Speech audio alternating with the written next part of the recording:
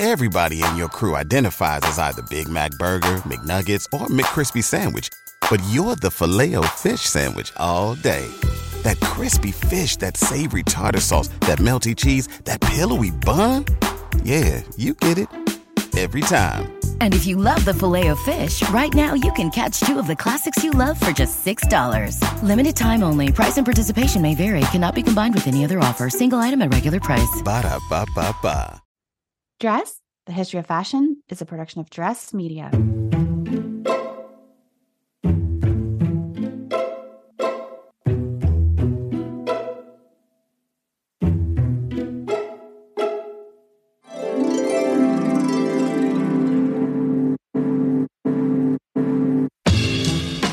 With over 8 billion people in the world, we all have one thing in common.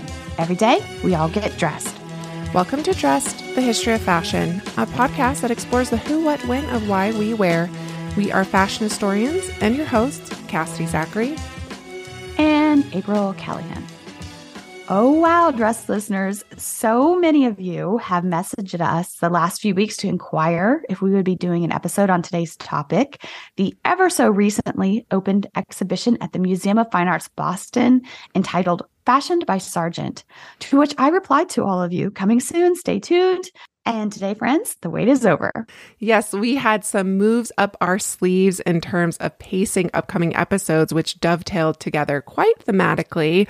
Last week, Dr. Elizabeth L. Block joined us to discuss her book, Dressing Up, The Women Who Influenced French Fashion, which examined lesser-known French makers in the fashion industry, as well as the tastemakers who were their clients during the late 19th and early 20th centuries.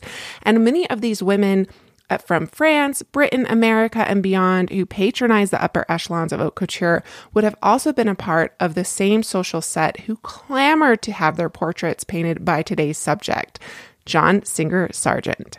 Famed in his day for his ability to forever freeze his sitters in time and paint for posterity, Sargent is also one of history's great portraitists of fashion.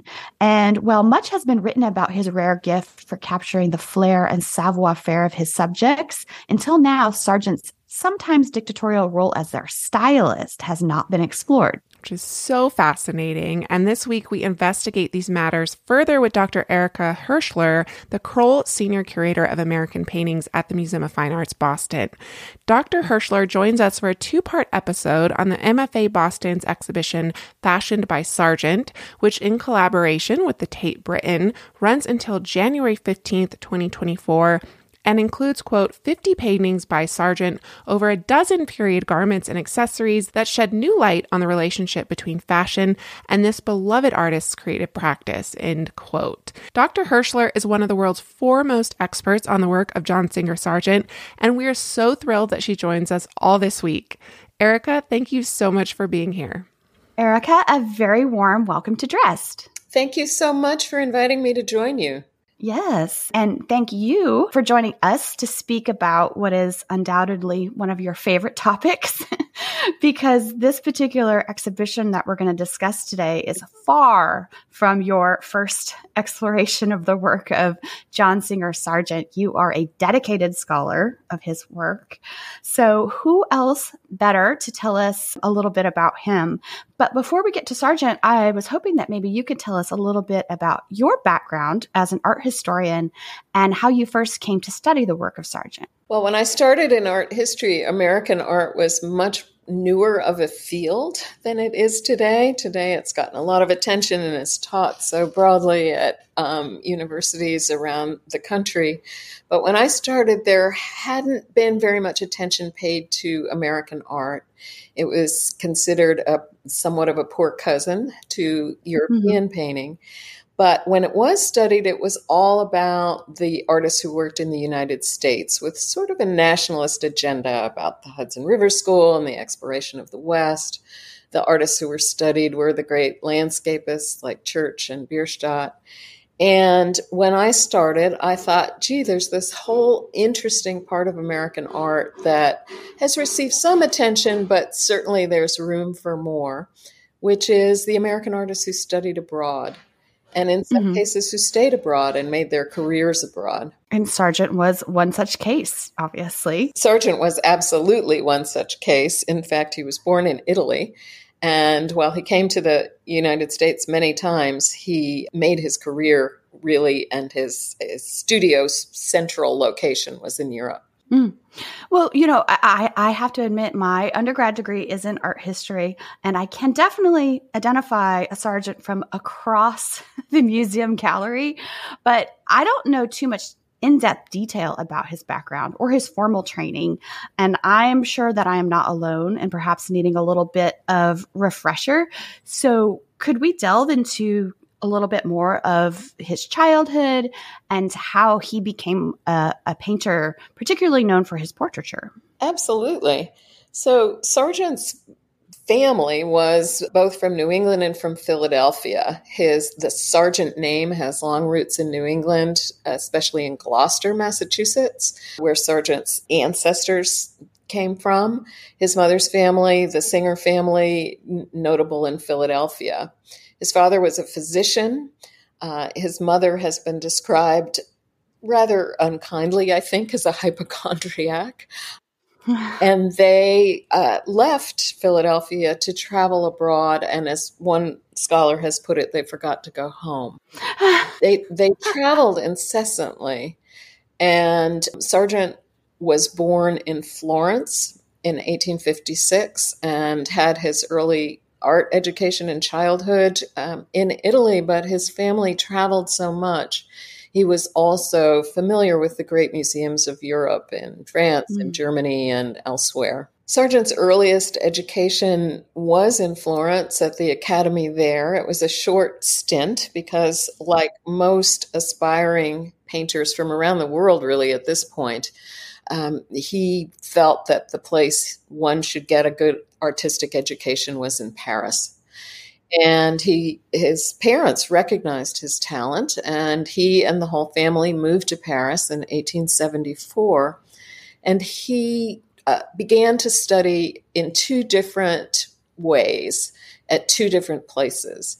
He studied at the École des Beaux-Arts, which is a very traditional academic training program in the arts. It was a very rigorous program that was sponsored by the French state, where you really learned the basics, starting with drawing after antique casts. You weren't really allowed to pick up a paintbrush until you had mastered drawing. At the same time, Sargent studied with the most stylish portrait painter in Paris, Carolus Duran, who was known for images of fashionable ladies. And Carolus took a sort of opposite approach to teaching art in that he encouraged his students to paint very directly on canvas without doing lots of preliminary sketches, but really to just apply paint very directly.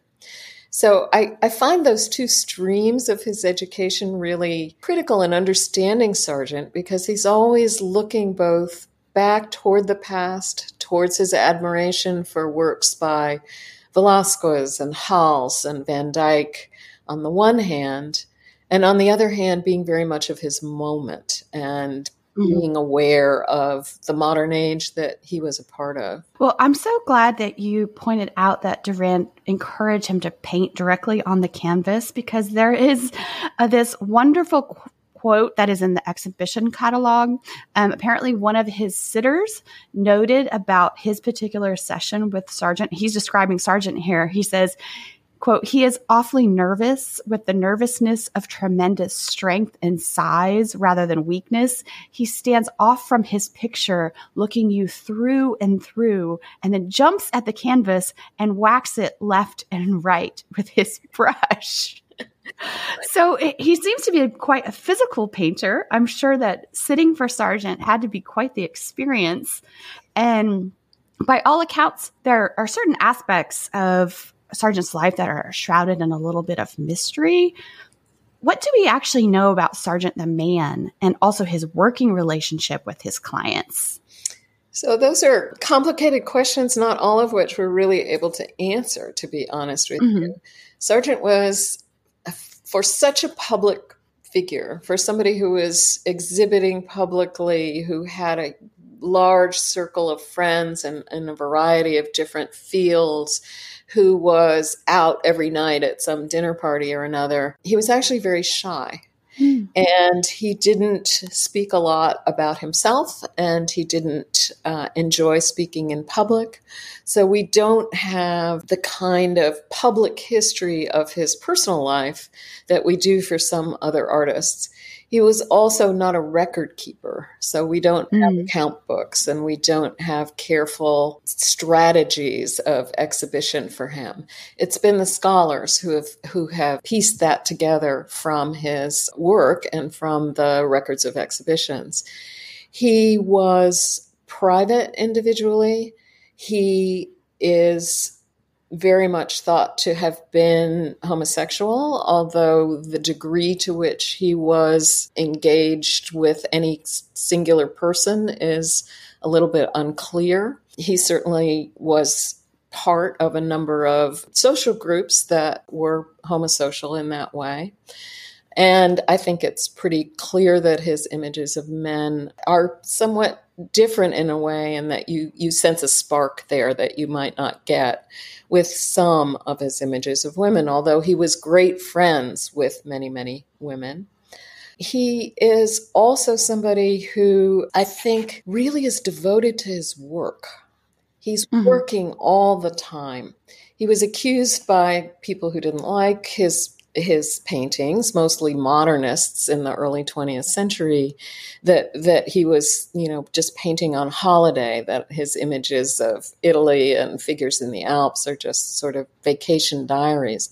But in fact, Sargent was just always thinking about painting, and that was his main preoccupation. It was almost a worship of work. He's always thinking about his art. And what of his clients? Who might have been a typical client of Sargent's at this time? And did they approach him? Did he come to them? How did that working relationship pan out? Sargent's clients varied tremendously, and whether or not they came to him or he went to them also varies over the course of his entire career. One of the main ways that a painter can make a living, there are two main ways an artist can earn a living, and most artists absolutely don't want to starve in a garret. They're looking for a way to be able to, afford their rent and their food. So they either teach, which wasn't for Sargent, or they are portrait painters. So there are numerous clients who it is a business relationship. They come to him as his reputation becomes more and more prominent and his clientele becomes more prominent. More and more potential sitters come to him to order a portrait. But at the same time, all through his career, he approaches people. And some of his most dynamic, dramatic portraits are actually ones that he approached the sitter to paint as opposed to the other way around. Sometimes that sitter ended up with it. Other times they did not. So that varies too. The most dramatic example, of course, Madame Gautreau, who Sargent approached to paint her portrait, and then he ended up keeping it. It never went into her collection. And listeners, that painting that Erica is referring to is, of course, also known as Madame X, and we will get into Madame X, fear not, here in just a little bit. But the exhibition that is up right now at MFA Boston is, of course, fashioned by Sargent. It's not called Fashion and Sargent. It's called by. So I'm assuming that this is extremely intentional. It absolutely is. Sargent and fashion, or fashion and Sargent, implied an equilibrium between those two things. And the point of this show is really to look at how Sargent manipulated fashion. He's given agency by that title. And in fact, he takes control of the paintings that he makes, always thinking about art making. And he doesn't always show fashions faithfully, if I can put it that way. Images do not always tell the truth, and they never did. I found that so interesting that, he's not necessarily always painting what is directly in front of him, or even maybe he's inventing and styling the sitters himself. What was his role in terms of the garments that his sitters were depicted in his paintings? Sargent's role varies quite a bit, to tell you the truth, but there are multiple accounts in people's diaries of him being the person to select what somebody was wearing. My favorite example that's in the exhibition is a portrait of Eleonora Iselin. The painting belongs to the National Gallery in Washington. She is wearing black. She looks quite formidable. And the account is that when Sargent came to her home in New York to negotiate the terms of the portrait and to talk about what size they wanted and all those sorts of things, that she had her maid bring down her 6 favorite Worth gowns for him to choose among them to decide which one to use for the portrait sittings. And Sargent told her that he was going to paint her in what she happened to be wearing. Much to her dismay, perhaps? Perhaps much to her dismay. That may be why she looks rather formidable in her portrait. I'm not sure. But she was wearing a very elegant silk satin day dress, a black one with jet ornamentation. And Sargent loved to paint black on black. Exceptionally skilled at this. He was exceptionally skilled at depicting the fashions of the late 19th century with, silk, satin, velvet. But this was actually something that in his day he was criticized for from time to time. There was the art critic Walter Sickert, who called his style of portraiture the chiffon and wiggle school. And then D.H. Lawrence was maybe even a little bit more brutal. He once remarked that Sargent's works were nothing but yards and yards of satin from the most expensive shops, having some pretty head popped on top. Which is, of course, a little bit mean, perhaps. But I'm curious as to your thoughts on Sargent's emphasis on and his rendering of these late 19th century fashions. How would you describe his style of painting when it comes to clothing? Well, first, let me say that the critics that you're mentioning are all in the modernist school. And Sargent, by this point, is at the top of his career. He's almost given up painting portraits, to be honest with you. He's the painter of aristocrats at the time they're making those remarks. And so there's a certain conflict, I think, between somebody who by then is regarded as very traditional and people like Sickert and Lawrence, who are very much more modernist and associated with more direct and modern schools of painting. So Sargent, as sort of the leading establishment, they think, painter, comes under fire from all of them. But I think what they're missing, and what a lot of historians over the years have missed in Sargent's work, is the abstract qualities of it. These reams of silk and satin become characters of their own. And it's all about the paint, really. He's a magician at capturing the textural differences between a silk or a velvet and showing how, when that fabric is draped, how the folds look different if it's velvet than they do if they're satin. But for him, it's all about this magical way of making 3 dimensions of a dress into a flat surface that then sings with his brushwork, which, when you get up close, is very abstract. Yeah. There's like a certain contained energy in his brushstrokes. Maybe not as frenetic as Boldini, for instance, but it's definitely there. There's emotion in it. You can feel it. Absolutely. His brushstrokes are so gestural. When you get up close to the paintings, you see how long and wide these strokes are, how they're very liquid kinds of paint that just sort of have this sensuous stream down the surface of the canvas. He enjoys that direct conversation really between cloth and paint. And of course, he's working on cloth too. Let's not forget canvas is a cloth in and of itself. So there's this sort of rhyming between the image that he's creating and also what he's looking at. He's a very direct painter, and, things that seem to be just sort of a mess of brushstrokes when you're up close, when you back away from the canvas, resolve into the most beautiful rendition of the way a silk skirt might fall, for example. Yeah. Well, this is actually, if you go to the exhibition, an experience that the viewers can have for themselves. Dress listeners, we often refer to ourselves on the show as dress detectives, but what if we told you that you could travel back in time and solve your own fashionable mysteries? Because you can, by joining us in playing June's Journey.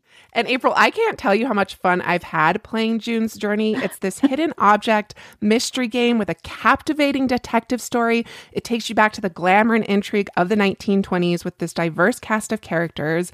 And basically, each new scene takes you further into the story of a thrilling murder mystery that sets the main protagonist, June Parker, on a quest to solve the murder of her sister and uncover her family's many secrets. You will sleuth with June in the antique parlors of New York, the chic sidewalks of Paris, and you can even build your own luxury island estate where you get to decorate and plant decadent gardens. And there's also a chat and challenge feature where you can play alongside friends. So join us, dress listeners, in putting on your detective hats and escape to a bygone age of mystery, danger, and romance. Discover your inner detective when you download June's Journey for free today on iOS and Android. Cass, as you know, we are going to be expanding our fashion history travel offerings this year. Mm-hmm. So you better bet that I'm going to be brushing up on my language skills with Rosetta Stone. With more than 25 languages offered, including Spanish, French, Italian, German, Korean, Chinese, Japanese, Dutch, Arabic, Polish, and so many more, that world out there is practically at the tip of your tongue. And that's right, dress listeners. For more than 30 years, Rosetta Stone has been the expert in language learning. There are no English translations, so you really learn to speak, listen, and think in that language, which is incredible. You learn by immersion, and their programs are available to use on your desktop or as an app. And let's not forget that there is an amazing built-in true accent feature that gives you feedback on your pronunciation, so you learn the proper accent from the very start. For a limited time, dress listeners, you can get Rosetta Stone's lifetime membership for 50% off by visiting rosettastone.com/today. That's 50% off unlimited access to 25 language courses for the rest of your life. Redeem your 50% off at rosettastone.com/today. One of the most amazing things about the exhibition is that in addition to the portraits themselves, some of the garments that are depicted in the portraits are also on view. So you can see those brushstrokes that we were just referring to. You can compare them to the actual garment. And I'm hoping that we can discuss a few of these examples. The first one, though, that I want to talk about, if we can, I don't think that the portrait and the dress are both in the exhibition. They are in the exhibition catalog, however. I thought that a really interesting example of Sargent's point of view and how he renders clothing is the portrait of Mrs. Abbott Lawrence Roch from 1903. This is a little bit later in his career, but there's also the comparison of the dress in the exhibition catalog too. How do those two compare in the physicality of the dress and also the depiction of the dress? I think that it's interesting to see these direct comparisons because you see what Sargent changes, to be honest with you. The people don't survive, so we're not sure how closely he may have rendered their faces, whether they're made to be prettier than they really looked or less pretty than they really looked. Those were discussions underway when those paintings were exhibited. But with the surviving clothing, you can really see what he changed. He often simplifies. He's not a person to go to for a portrait if you want every detail of your lovely Worth or Caillou dress depicted. He will leave out some of the ornamentation. He will make things seem somewhat asymmetrical, even though the dress might not be asymmetrical. He drapes, he pins. So he's really thinking about what the portrait is going to look like as a painting rather than a completely faithful, and I use the word in quotes, photographic image of what the dress actually is. And that's part of his artistry, I think. And several of the writers actually of the exhibition catalog point out very specifically, because Sargent did have such a hand in the styles of clothing that his sitters were depicted in, that he very rarely paints patterns or pattern fabrics.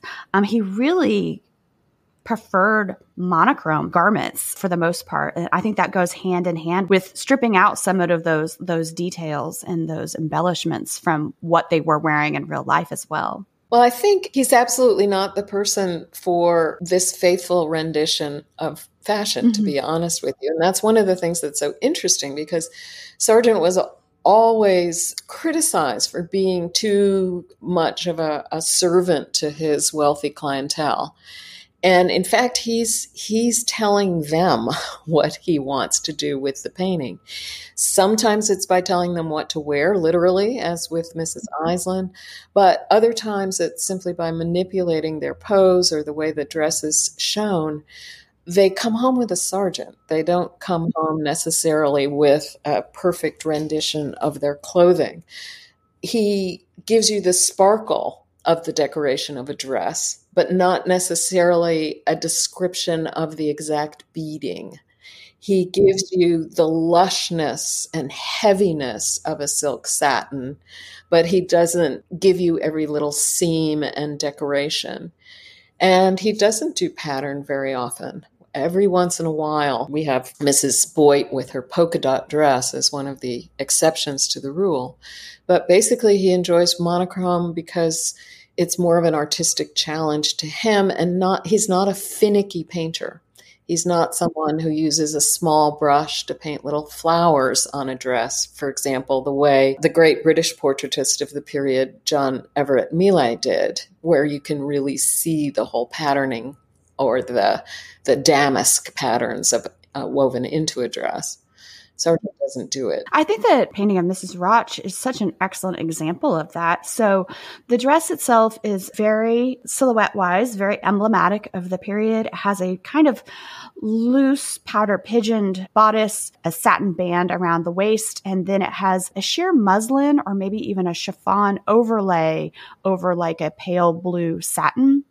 And the thing that's interesting when you look at the picture of the dress, the actual extant dress, and also the portrait, is that Sargent has chosen to really emphasize the sheerness of that overlay. And in some sort of way, it almost glamorizes the dress more than it actually is in person, which I thought that was really fascinating. He was very good at that. And, I think that simplification really adds that glamour to things. You don't get lost in the details. You are just taken with this great sensuous swath of material and the amazing way he had of rendering it on canvas. Well, some of Sargent's most famous paintings don't necessarily depict fashion proper, but stage costumes. So I'm hoping that you would tell us a little bit about the portrait of Carmencita from 1890 and its accompanying ensemble, which is in the exhibition. And then after that, of course, we have to talk about a slightly earlier portrait of the actress Ellen Terry as Lady Macbeth from 1889. That might be one of his most famous portraits. And that one was a little bit of a surprise for me to see the costume and the portrait next to each other. So could we talk about these two examples? Absolutely. I mean, my real take on Sargent as a portrait painter is that these portraits are performances, and Sargent is the director of this performance. He costumes people, he poses people, and most of Sargent's portraits go out on public view before they go into a sitter's home. So they have a public life, and it gives people the opportunity to talk about them as if they were a performance.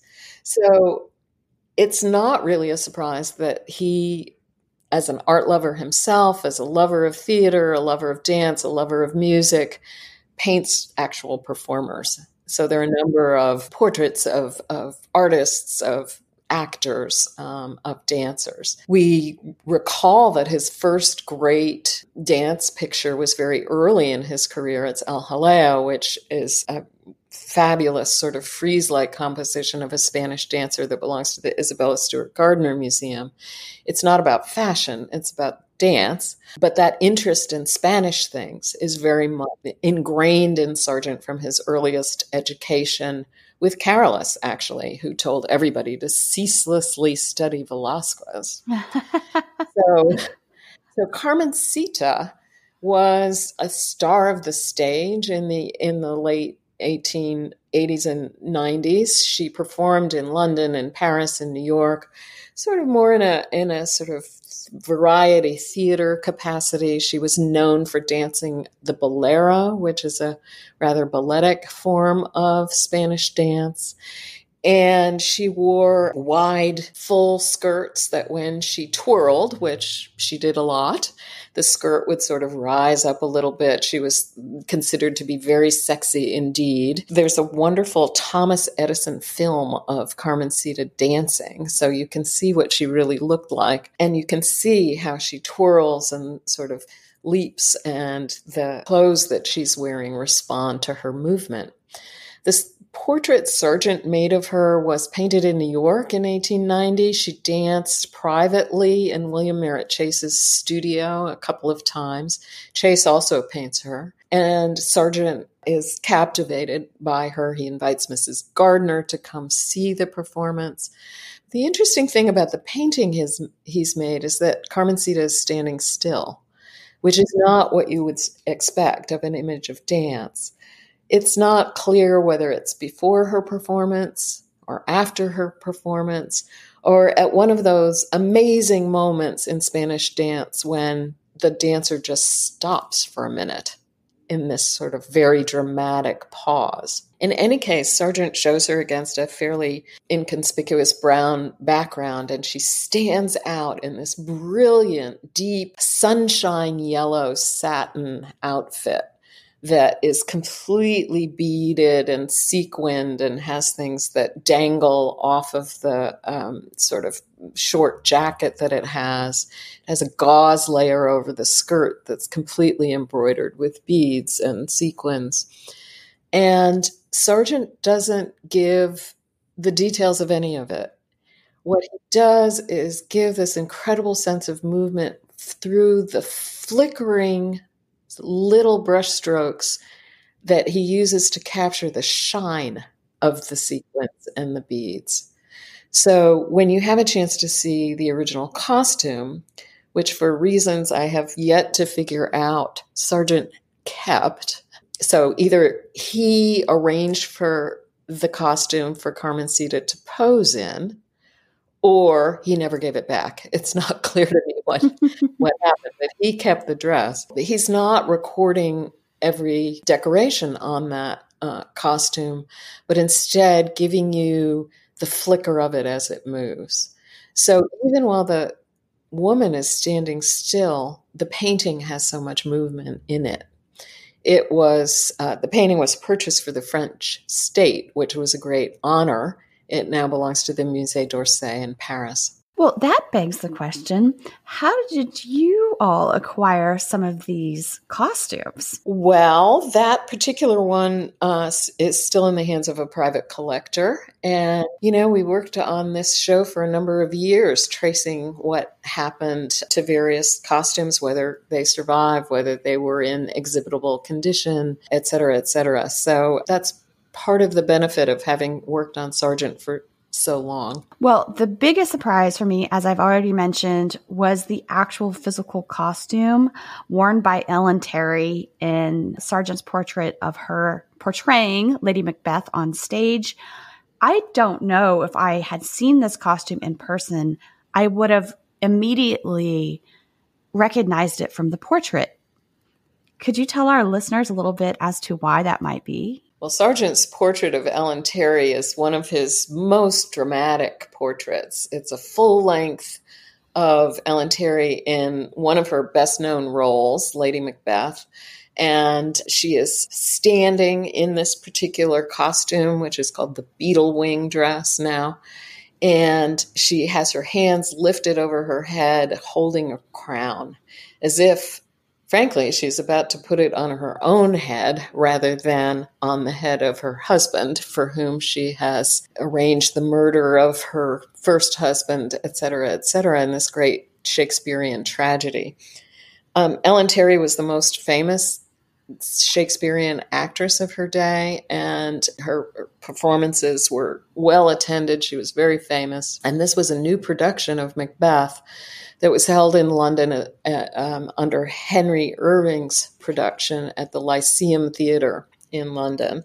And Sargent was in the audience on opening night, and he was convinced that he absolutely had to paint Ellen Terry. And he wrote to Mrs. Gardner that he was so excited about this, and the costumes were wonderful, and it was also magical. And as he put it, she has magenta hair. And you can see that already he's totally taken with the stagecraft of it. And Sargent, all through his life, really has this attraction to the interesting, the exotic, the sparkling, things that are a little bit out of the ordinary, let's just say. And he has to wait for Ellen Terry to allow him to paint her because she wants to make sure that the play is a success and not a flop. So once it becomes clear that, this is the play of the season to see, she allows Sargent to paint this portrait, which is now at Tate Britain, our co-organizers and partners for this Fashioned by Sargent exhibition. So the Tate lent us this magnificent blue-green shimmery portrait of Ellen Terry, and her costume survives. There's an Ellen Terry collection that is part of the National Trust in the UK. Ellen Terry had a beautiful summer cottage called Small Hythe in Kent, one of those quintessential British half-timbered houses covered with pink roses. That's an Ellen Terry museum, as I said, now owned by the National Trust, and the collection includes many, many of Ellen Terry's original stage costumes, of which this one is the most famous. It was designed by Alice Cummins Carr, who was a significant designer in the aesthetic movement in Britain, and it was a design done in collaboration with Ellen Terry, who was very particular about her costumes, and made by Cummins Carr and Ada Nettleship, who was her frequent collaborator. So it's a really interesting dress, which we are thrilled to reunite for the first time with the painting since they were together in Sargent's studio. And just a little bit of description here for our listeners. The dress has both, of course, this aesthetic movement aspect to it, but also hearkening back and referencing dress of the Middle Ages. So it has those very, very long draped sleeves that reach down to the floor. The dress itself is kind of clinging to the figure. The bodice actually has iridescent beetle wings covering the bodice, which is why, of course, you referenced it as the beetle wing dress. But then over this entire dress, she's wearing a cloak. And I think that the cloak is very interesting because in the portrait, we don't really see much of the cloak. We just see it as a shape, as a silhouette. But the cloak itself in person is also magenta. It seems to be magenta velvet, and then it has kind of tiger motifs all over it. Or are they dragons? It's sort of stylized lions. Yes. But the color of the dress in person and the color of the painting were very different. Yes? Yes. I've been sort of wondering about that. There could be several different reasons for it. The dress is actually crocheted from green wool, and the green wool has a thread running all the way alongside it of blue tinsel. and which is a little bit hard to see even when you're in front of the dress itself. So those two threads are crocheted together. The whole impression is a little bit like chainmail. And then the whole thing is dotted with these iridescent blue-green beetle wings. So one of the questions that I've been asking myself is, what did that look like in stage light of the time? And I actually don't know the answer to that question. Did that make the blue tinsel show up a little bit more than it does in gallery lighting today? But basically, the dress looks very green, and in Sargent's painting, it looks very blue.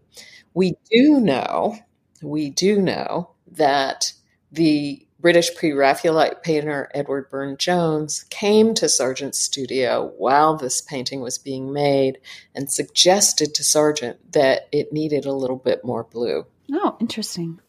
Dr. Hirshler, thank you so much for your insights into the sartorial styling seen in John Singer Sargent's work. And as fashion historians, we often rely on the art historical record to provide us with imagery of clothing and dress prior to the 20th century, especially. And of course, portrait photography certainly existed during Sargent's era. His canvases, however, really capture the spirit of fashions of his age in a way that photography, which in many ways was in its infancy, especially fashion photography, rarely could. And as we alluded to at the top of this episode, we are not finished chatting with Erica yet. She's going to rejoin us on Thursday to dish the scandal surrounding Sargent's most famous painting, Madame X. We also delve into Sargent's depictions of queer dandyism and some of his portraits of male style icons of the day. But until then, dress listeners, may you consider how your clothing choices will be recorded for your descendants next time you get dressed. Remember, we love hearing from you, so if you'd like to write to us, you can do so via email at hello@dressedhistory.com. That is our new website where you can find more information on our upcoming fashion history tours, classes, and anything else we might have up our sleeves in the coming months. You can also DM us on Instagram at dressed_podcast, which is where we post images and reels accompanying each week's episodes. And if you would like to find the Instagram content specifically related to today's episode, you can search the hashtag dressed330. That's hashtag dressed and the numbers 330. Remember, for just $3 a month, you can subscribe to the exclusive content version of the show and skip the ads. You can check out the link in our show notes or the button in our Instagram link tree to sign up. Also, if you would like to purchase a copy of the exhibition catalog we have been discussing today, you can head on over to bookshop.org/shop/dress to purchase it. And there you'll find more than 100 of our favorite fashion history titles and purchase them from an independent bookseller. You can also find a link to that in our show notes. As always, thank you for listening and tuning in. Make sure you join us Thursday for more with Dr. Hirshler. Dress, the History of Fashion is a production of Dressed Media.